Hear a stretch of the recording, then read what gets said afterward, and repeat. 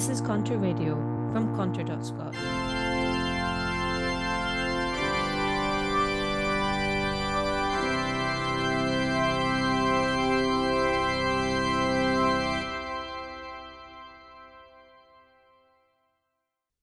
Welcome, dear parishioner, to the Sunday Sermon with me, David Jameson. Are you a regular listener to these sermons? I want to make a pitch to you. We are entering a new period in Scottish politics, one promising volatile change.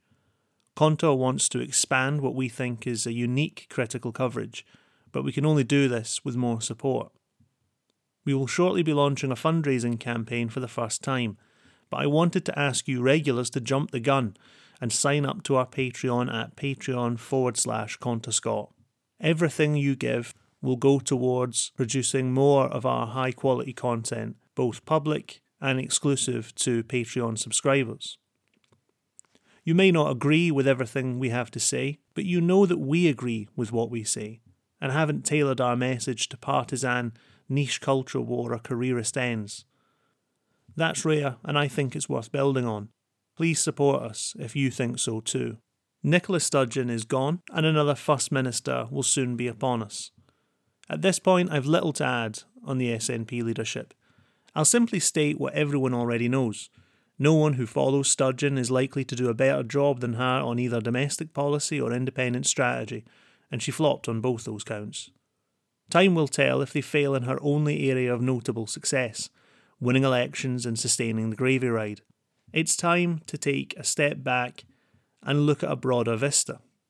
Something that received strangely little attention during Sturgeon's departure was the evident fact that the cause of independence is no nearer its goal than 19 September 2014. Indeed, that cause is weaker today. The mass movement has largely dissipated. Just as obviously, the official case for independence has collapsed in the wake of events. But perhaps, most importantly, mainstream Scottish nationalism has never reckoned with the contradictions of its own politics. Ideological incoherence is not rare. It increases with the cynicism of modern politics. It's no longer a cheap goad to note the very unproletarian character of the Labour Party, or the failure of the Conservative Party to uphold the family, state church sanctity of the monarchy, or the publicly funded village greens that were its charge. The language of politics long ago dissociated from its real content, and not just in Britain. Across Europe, Christian Democrats have left the pews, Social Democrats have hacked at the links to trade unions. Today's most wolfish capitalists are found in the Chinese Communist Party. Any Irish Republican who knows their history curls a lip at the Republic of Ireland. French Republicans sing the national anthem in defiance of Macron, referred to by protesters as a Republican king. Jefferson's United States would be unrecognisable to him, having long ago shed the ethic of revolutionary citizenship for capitalist monopoly and global empire. And that's before we get to the Republican Party, the postmodern spectacle whose de facto leader was almost the opposite of the heroic image of the citizen president. On the subject of republics, various pro-independence politicians have signed a new declaration of Calton Hill, swearing Scots to a republic on the occasion of the ascension of King Charles. I share their contempt for the title of king, but this Calton Republic is already, ahead of its establishment or even declaration, decanted of the political content of republicanism as understood by a Machiavelli, Garibaldi or Pierce. How can a res publica, the desired common realm of equal citizenship that gives republicanism its name, square with member statehood, the mutant ruling paradigm generated through the growth of transnational institutions? A republic whose leaders hide decisions from their own citizens in the EU Commission or NATO High Command isn't worth that title. After all, member statehood, the derogation of national democracy for international ruling class governance, is more important in British state power than the largely ceremonial trappings of monarchy. The lack of clarity on questions like these allows language to disjoint from meaning and political forces to reproduce the prevailing order whilst posing as a radical alternative to it. The Scottish National Party, likewise, is oddly estranged from the dilemmas and consequences of political nationalism. This truth, glimpsed only partially through the lens of political unionism, is acknowledged by a fair question. Why do you want national independence just to hand sovereignty to Brussels? The questioner could equally add, or Washington or London, but as it happens, the questioner often has an uncritical attitude to these latter powers in a way that makes an equal mockery of British nationalism. In the 20th century, national independence typically implied economic war with the former empire. People tend to think of Nkrumah's Ghana, Mao's China, or Castro's Cuba in this connection. But it was just as true of De Valera's Ireland or Pilsudski's Poland. A socialist programme, committed, ambivalent, or SUD, was the rule, not the exception, for national independence movements. Naturally, it was the socialism of national, not class solidarity. Protectionism, import substitutionism, and economic planning were seen, even by temperamentally conservative leaders, as necessary steps on the road to a meaningful national independence.